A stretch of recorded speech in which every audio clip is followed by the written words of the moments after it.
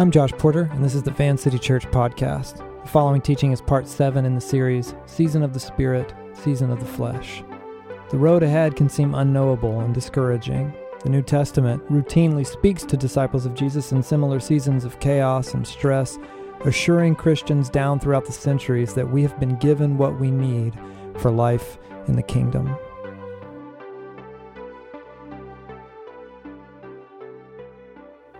I thought recently about a special introduction to the director's cut of the 1986 action sci-fi masterwork Aliens.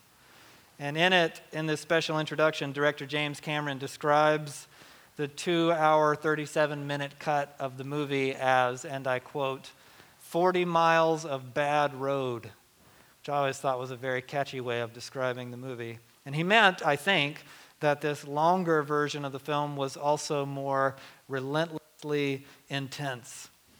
I had that phrase come to mind these last couple of weeks. I started to think about that description from James Cameron.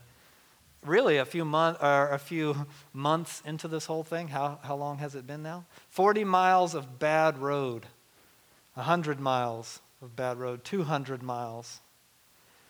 For more than a month now, we've been exploring the dichotomy of 2020, the season of the Spirit and the season of the flesh. In the Bible's vocabulary, the flesh, what Keanu's translation just rendered, the sinful nature, it's that twisting darkness that is in all of us. And most of us, I suspect, for example, don't want to say things that aren't true. But we do that sometimes. Deep down in our souls, most of us don't want to dedicate more time to something like Netflix, Instagram, than we do our spiritual formation. Many would much rather be patient and kind when we are actively being rude or short-tempered. But if things come more naturally, this thing is going to distract. I don't know if it's distracting you guys, but I have problems with focus already, so it's driving me insane. Hey, Patrick, what should I do? Should I just grab these microphones up here? This one, Levi's? Yeah. Okay. I can't see your face, so I can just look at it, or I'll listen for your voice. Pardon me, Levi. You're going to have to get something new, I guess. Okay, does that work? Sorry, oh, great, okay, yep, and I'm sure it looks great too. Anyway, what was I saying? Oh yeah, so most of us don't want to actually be rude. We're not thinking to ourselves, this makes me feel great about myself and the world around me to be short-tempered and come off as short and annoyed. Few people want to be known for things like selfishness or flakiness or rudeness, and yet sometimes we are selfish or flaky, or rude. And this is what the Bible calls the flesh. God made the world free, and we have exercised that freedom to do other than the things God wants us to do. We want to do other than God wants us to do. So part of our freedom results in this nagging gravitational pull toward destruction. But rather than abandon us to our own self-imposed collapse, God sent the Spirit of Jesus himself to take up residence in his followers, empowering us to overcome the flesh, the sinful nature, when mere willpower and self-effort does not suffice. But the world is set up in such a way that it often acts as a backup generator for the flesh. The frustrations and difficulties and agonies of life in the world can energize all of our less admirable qualities and tendencies. But those things, the difficulties and agonies of life in the world, can also energize our connectedness to the Spirit of God within us. And many of you know already that the world can do this one way or the other. The difference is that the latter only happens when we create rhythms and systems of connection with God that enable this to happen. So the big difference is that the former, treacheries of life in the world, energizing the flesh, that happens by default. That's the baseline. If we are in passive bypass mode, we're typically affected by the worse, or for the worse, by the ugliness of life in a broken world.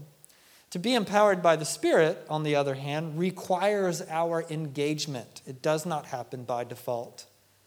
It's not like mustering up willpower. That tends to burn out.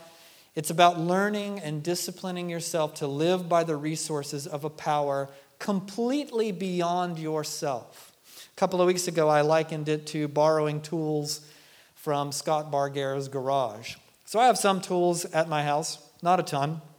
My friend Scott down the road has generously made his very impressive collection of power tools readily available to me. Probably even more so now that I keep going on about it in front of people. He doesn't want to look bad, and so I'm sure that privilege is going to only increase with all this talking about that I'm doing. So the tools aren't mine. They don't belong to me, but I get to use them when I go through Scott. He's yet to deny me the privilege. So eventually I learned to think of my own limited toolbox as not much of a problem to speak of. I actually have whatever I need via the Barger's garage. So it is with the resources of the Spirit. You do not have what it takes to be like Jesus in and of yourself. But you can train and discipline yourself to memorize and normalize the habits of drawing near to God to access the readily available resources of the Spirit of God, ever available in and to you. Now is a pretty great time to talk about all that, what with the plague and mass hysteria and racism and violence and police brutality and murder in the streets and riots and protests and now wildfires consuming homes and people and animals with their toxic smoke hanging like a polluting veil over entire cities for days, weeks at a time. And we are fast approaching the grim pyrotechnics of election season. Oh boy. This can be, in spite of all that, the season of the Spirit. Or, by default, it will be the season of the flesh. We spent these past 6 weeks on Sunday evenings and in our Van City communities talking about how we can draw on those resources of the Spirit in what sometimes feels like a bleak chapter in our shared history. And tonight, we're going to complete the text. As Kiana read moments ago, the fruit of the Spirit is love and joy, peace, forbearance, kindness, goodness, faithfulness, gentleness, and self-control. The New Testament also calls the Holy Spirit the Spirit of Jesus, meaning these attributes of a person who keeps in step with the Spirit are the attributes of our Master and Teacher, Jesus himself. Jesus is loving and peaceful. Jesus shows disciplined patience and restraint, embodies and demonstrates kindness. Jesus is our benchmark for goodness and covenant faithfulness.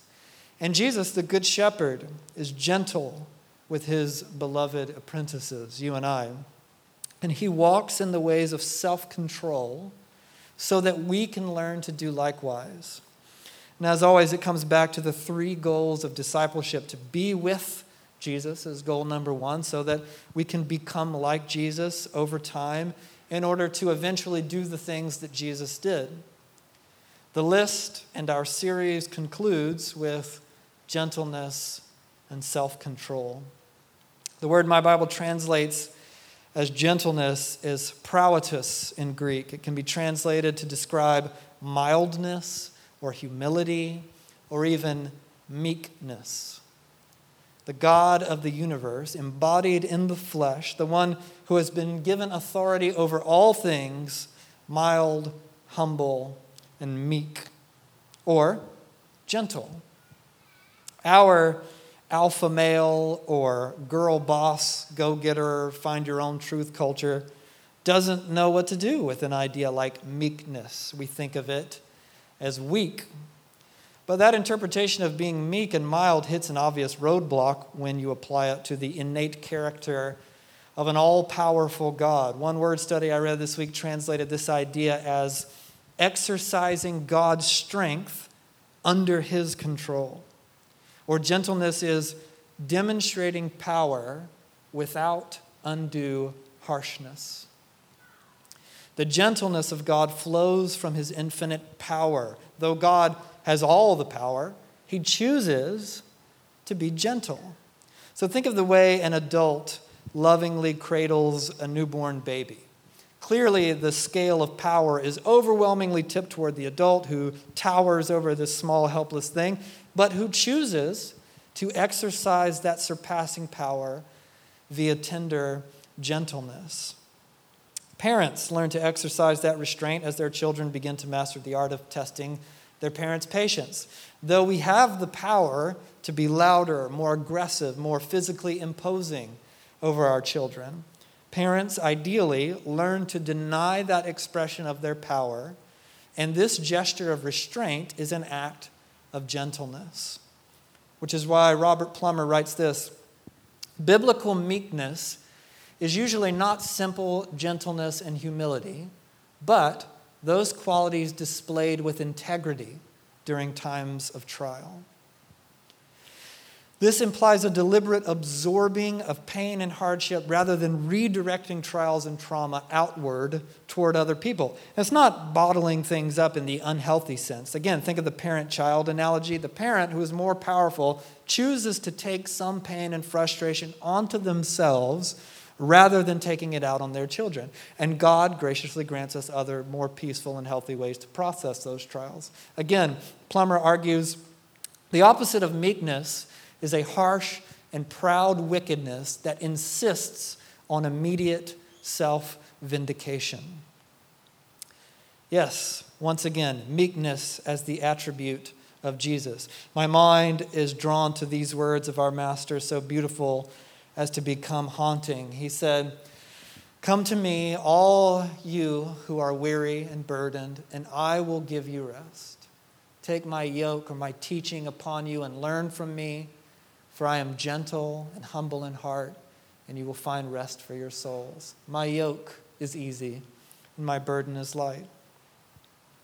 In his book, Gentle and Lowly, inspired by this text, Dane Ortland says of the passage, there's only one place where Jesus tells us about his own heart, and the one place in the Bible where the Son of God pulls back the veil and lets us peer way down into the core of who he is. We're not told that he is austere and demanding in heart. We're not told that he is exalted and dignified in heart. We're not even told that he's joyful and generous in heart. Letting Jesus set the terms, his surprising claim is that he is gentle and lowly in heart. Letting Jesus set the terms, his surprising claim is that he is gentle and lowly. Meekness, gentleness, is not celebrated in our culture. Power is celebrated. Influence is celebrated. Confidence, force, money, career, status, followers. Just as they are today, in Jesus' time, the gentle were often seen as weak, not go-getters, not type A, seize truth influencers. And yet, in the Beatitudes, Jesus' list of unlikely blessings, it's the meek, he pronounces, who will inherit the earth. To whom will God give the world? To those who are gentle and lowly.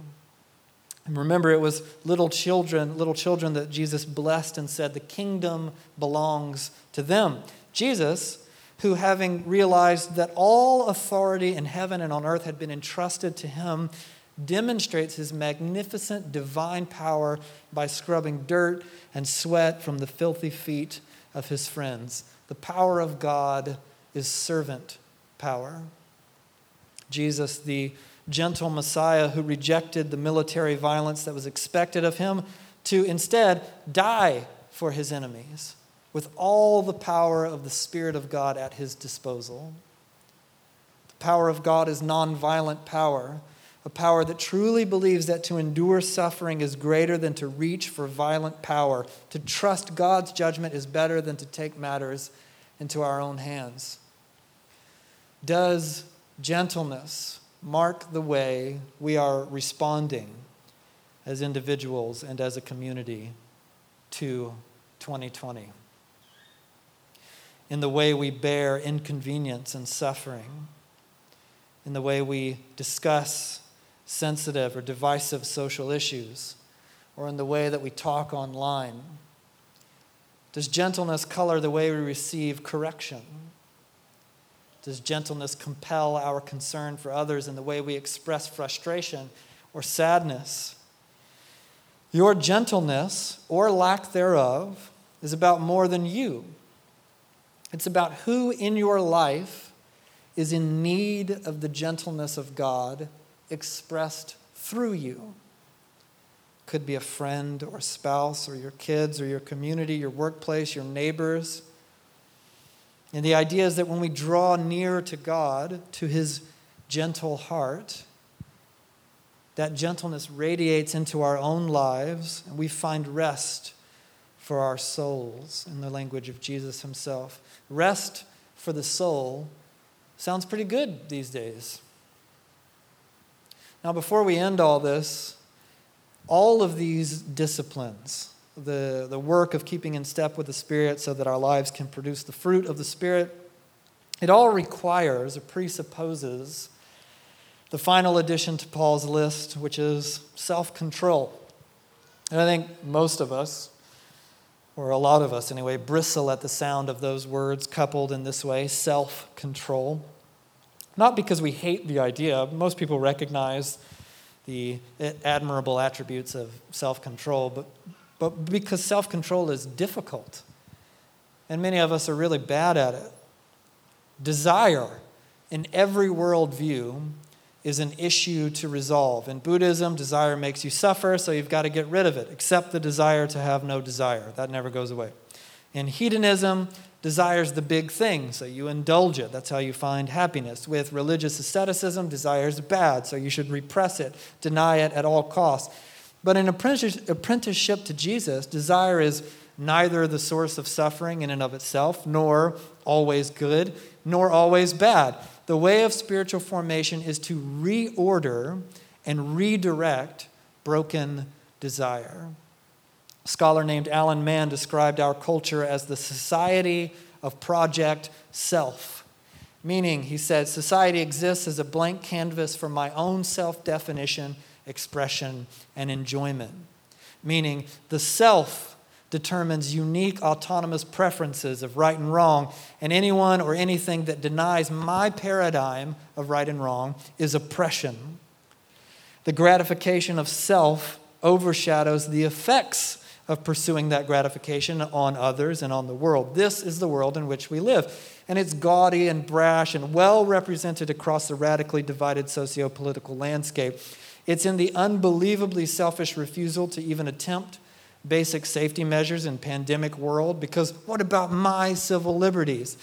It's in the redefining of sexuality and gender as the unique truth of the individual and the demonizing of anyone and everyone who deviates from the imposed groupthink. It's in the ugly and unthinking brutality of cancel culture or the mob mentality, the vain posturing and virtue signaling. But cultural commentators and psychologists and theologians, even our own experience, all tell us that we tend to lash out at what we see in the world when it reflects in some way our own inner conflict. It doesn't mean that any time we react to something we don't like, it's because of our own stuff per se. But I think we all know that that happens a lot. I've had people reach out to me about things in the world or things that I say in my teachings with which they've taken issue. And I believe it's thoughtful and measured and open-minded. There's also people who reach out to me about things in the world or things that I say in my teachings. And with all due respect, what I think I hear is actually conviction that's being repressed. And I know because I've done it. Something agitates that sense in us that we're not right, and we react defensively, preferring to project that uncomfortable sense of conviction outward onto someone else rather than open the nagging little box of our own shortcomings and address what's inside. It's usually an infection of idols, often to do with race or politics or money or something like smartphone use, those sensitive subjects that make our blood pressure spike. And in these ways, we betray a lack of self-control, that there are parts of ourselves, be it appetites or irritability or idolatry, that have not been mastered by the lordship of Jesus. These past few months, I've been waking up when it's still dark outside, and I begin my morning routine while my house and my neighborhood are quiet and still.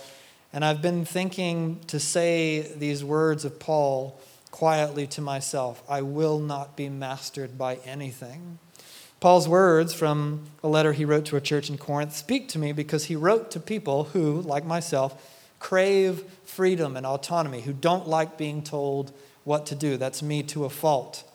So he wrote to me, he said, I have the right to do anything you say, but not everything is beneficial. I have the right to do anything you say, but I will not be mastered by anything.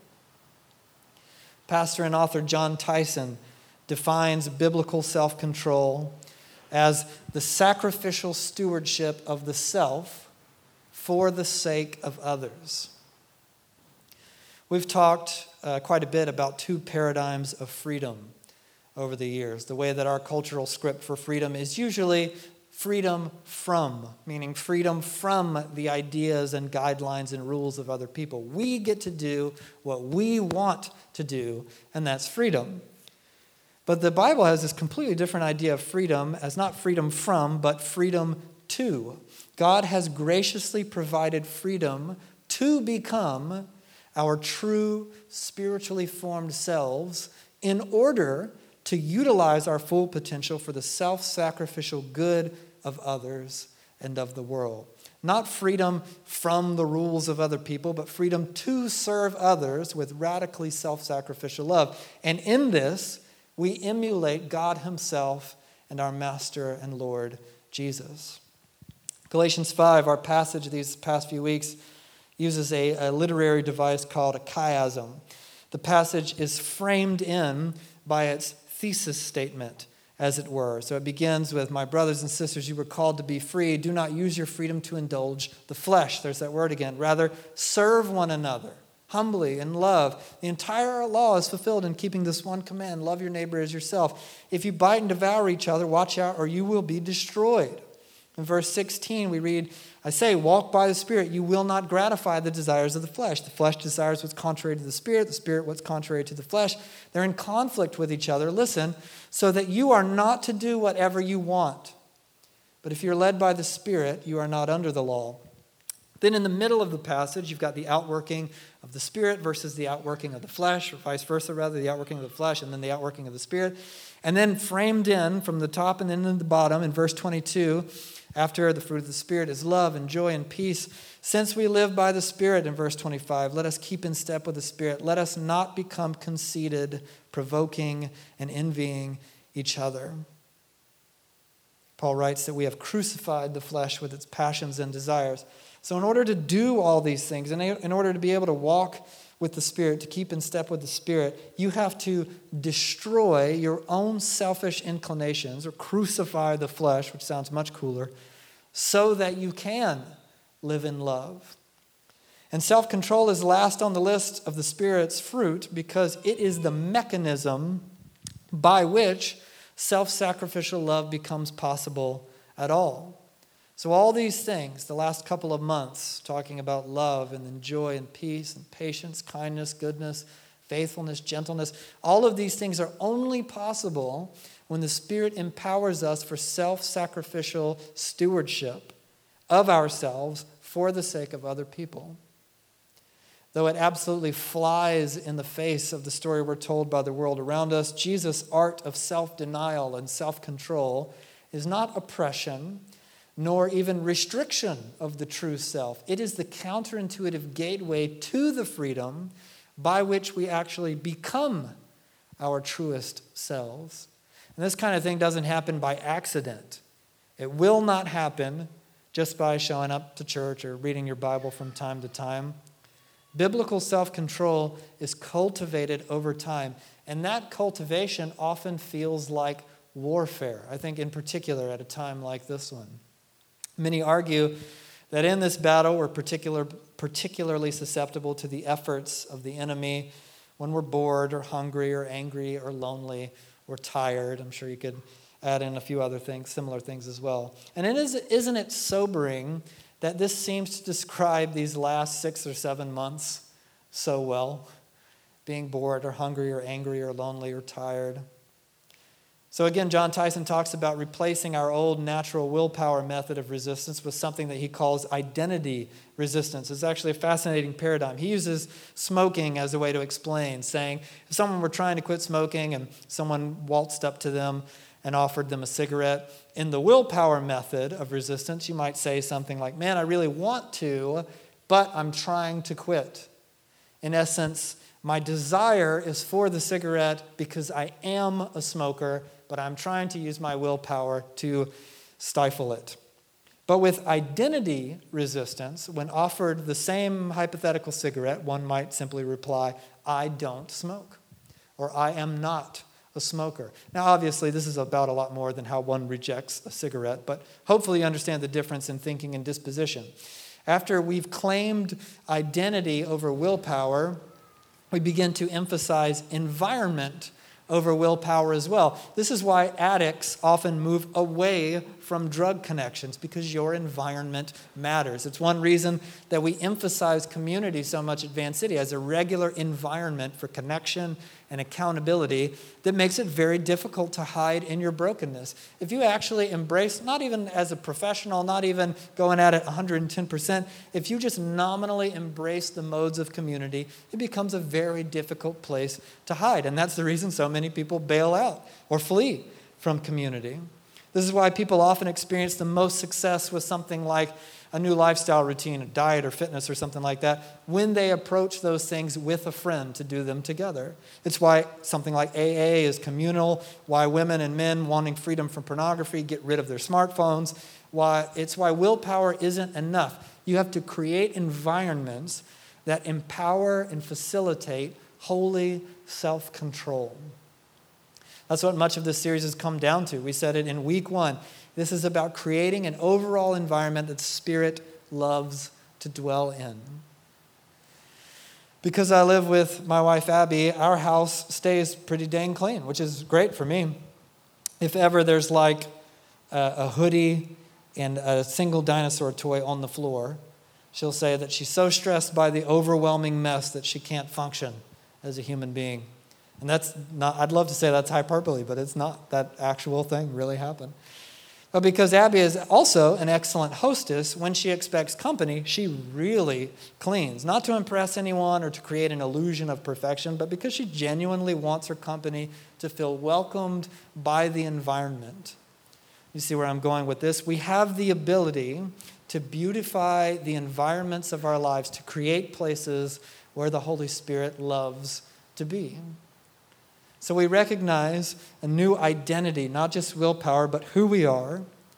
And then we steward our environment, and we begin to leverage what we have, which comes down to at least our gifts, our abilities, our time is huge, our energy, of course, the things to which we dedicate our attention, and our money. We dedicate thoughtful concern to utilizing each of these things for the sake of other people in the kingdom of God. So the idea is to look at this list, or our gifts, time, energy, attention, and money, and ask yourself, are you thoughtfully engaging each of these things for the sake of God's kingdom? Have you thought about your gifting and your abilities and how to leverage that for the kingdom of God, for the good of other people? Have you thought about how your time breaks out in a day, a week, a month, and how to use that time for the good of others? Have you thought about how much energy you dedicate to one thing or another and how to make sure that enough of it is resourced for the kingdom of God? Have you thought about the attention that you dedicate to different things throughout your day and where it is most necessary and most beneficial for others? And then, of course, your money. Have you gone through and budgeted so that you're sure that you give to others rather than hoarding for yourself for the sake of the kingdom of God? And if the answer is no, I actually haven't thought through all those things, or I haven't thought through each of those things deliberately for the sake of the kingdom, then I would say we have some thoughtful prayer ahead of us to figure out where to begin. Start somewhere. Update your rule of life. All of these things are made possible in us by the gracious provision of God's Spirit. It's not like God is saying, hey, something that's really intimidating. Go build a house. And then He's just leaving you to learn how to find tools and resources and funding all by yourself. It's more like God is saying, we have a big job to do, so here are the tools. I will put them in your hand. Here are the resources. I will bring them into your life. Here is my guidance. I will write it on your heart and deposit it, direct deposit into your thinking and feeling by my Spirit. To walk in this way of life during this season of the flesh demands that we actually believe that these things are true. That it is really hard to keep in step with the Spirit. So hard, in fact, that you cannot do it by yourself. And that's not bad news, that's good news, because God will provide a way by His Spirit in us. A.W. Tozer famously argued that what comes to mind when we think about God is the most important thing about us. That's why I've made theology much of my life's work. I believe the things that we believe about God matter. So I was thinking about this long quote from Dane Ortlund this week. He wrote this: meek, humble, gentle. Jesus is not trigger happy, not harsh, reactionary, easily exasperated. He is the most understanding person in the universe. The posture most natural to him is not a pointed finger, but open arms. The point in saying that Jesus is lowly is that he is accessible. For all his resplendent glory and dazzling holiness, his supreme uniqueness and otherness, no one in human history has ever been more approachable than Jesus Christ. The cumulative testimony of the four Gospels is that when Jesus sees the fallenness of the world all about him, his deepest impulse, his most natural instinct is to move toward that sin and suffering, not away from it. We likely have more bad road ahead of us, at least in some sense. Not all bad, I'm sure, but it'll likely be rough from time to time. And we can't do this, keep in step with the Spirit as individuals and families and as a community, if we don't believe that God wants this for us, that He wants to provide for us, that He wants to pour out His Spirit, and that that Spirit wants to resource us for life in the kingdom, aware of all your trash, of all your shortcomings and failures, exactly where you're at, that He wants to bring you into a life that is fully in step with His Spirit so that you can resource, access, and enjoy the fruits of the Spirit, the joy and the peace and the patience, and on down the list. And then we'll begin to worship again. So let me pray and invite God's Spirit to speak. Father, I think many of us feel like that beloved and famous character in the gospel story that says, Lord, I believe, and help me overcome my unbelief. When it comes to our faithful expectation in your goodness and in your character, we believe, but we are in need of you to help us overcome our unbelief. Thanks for listening to Van City.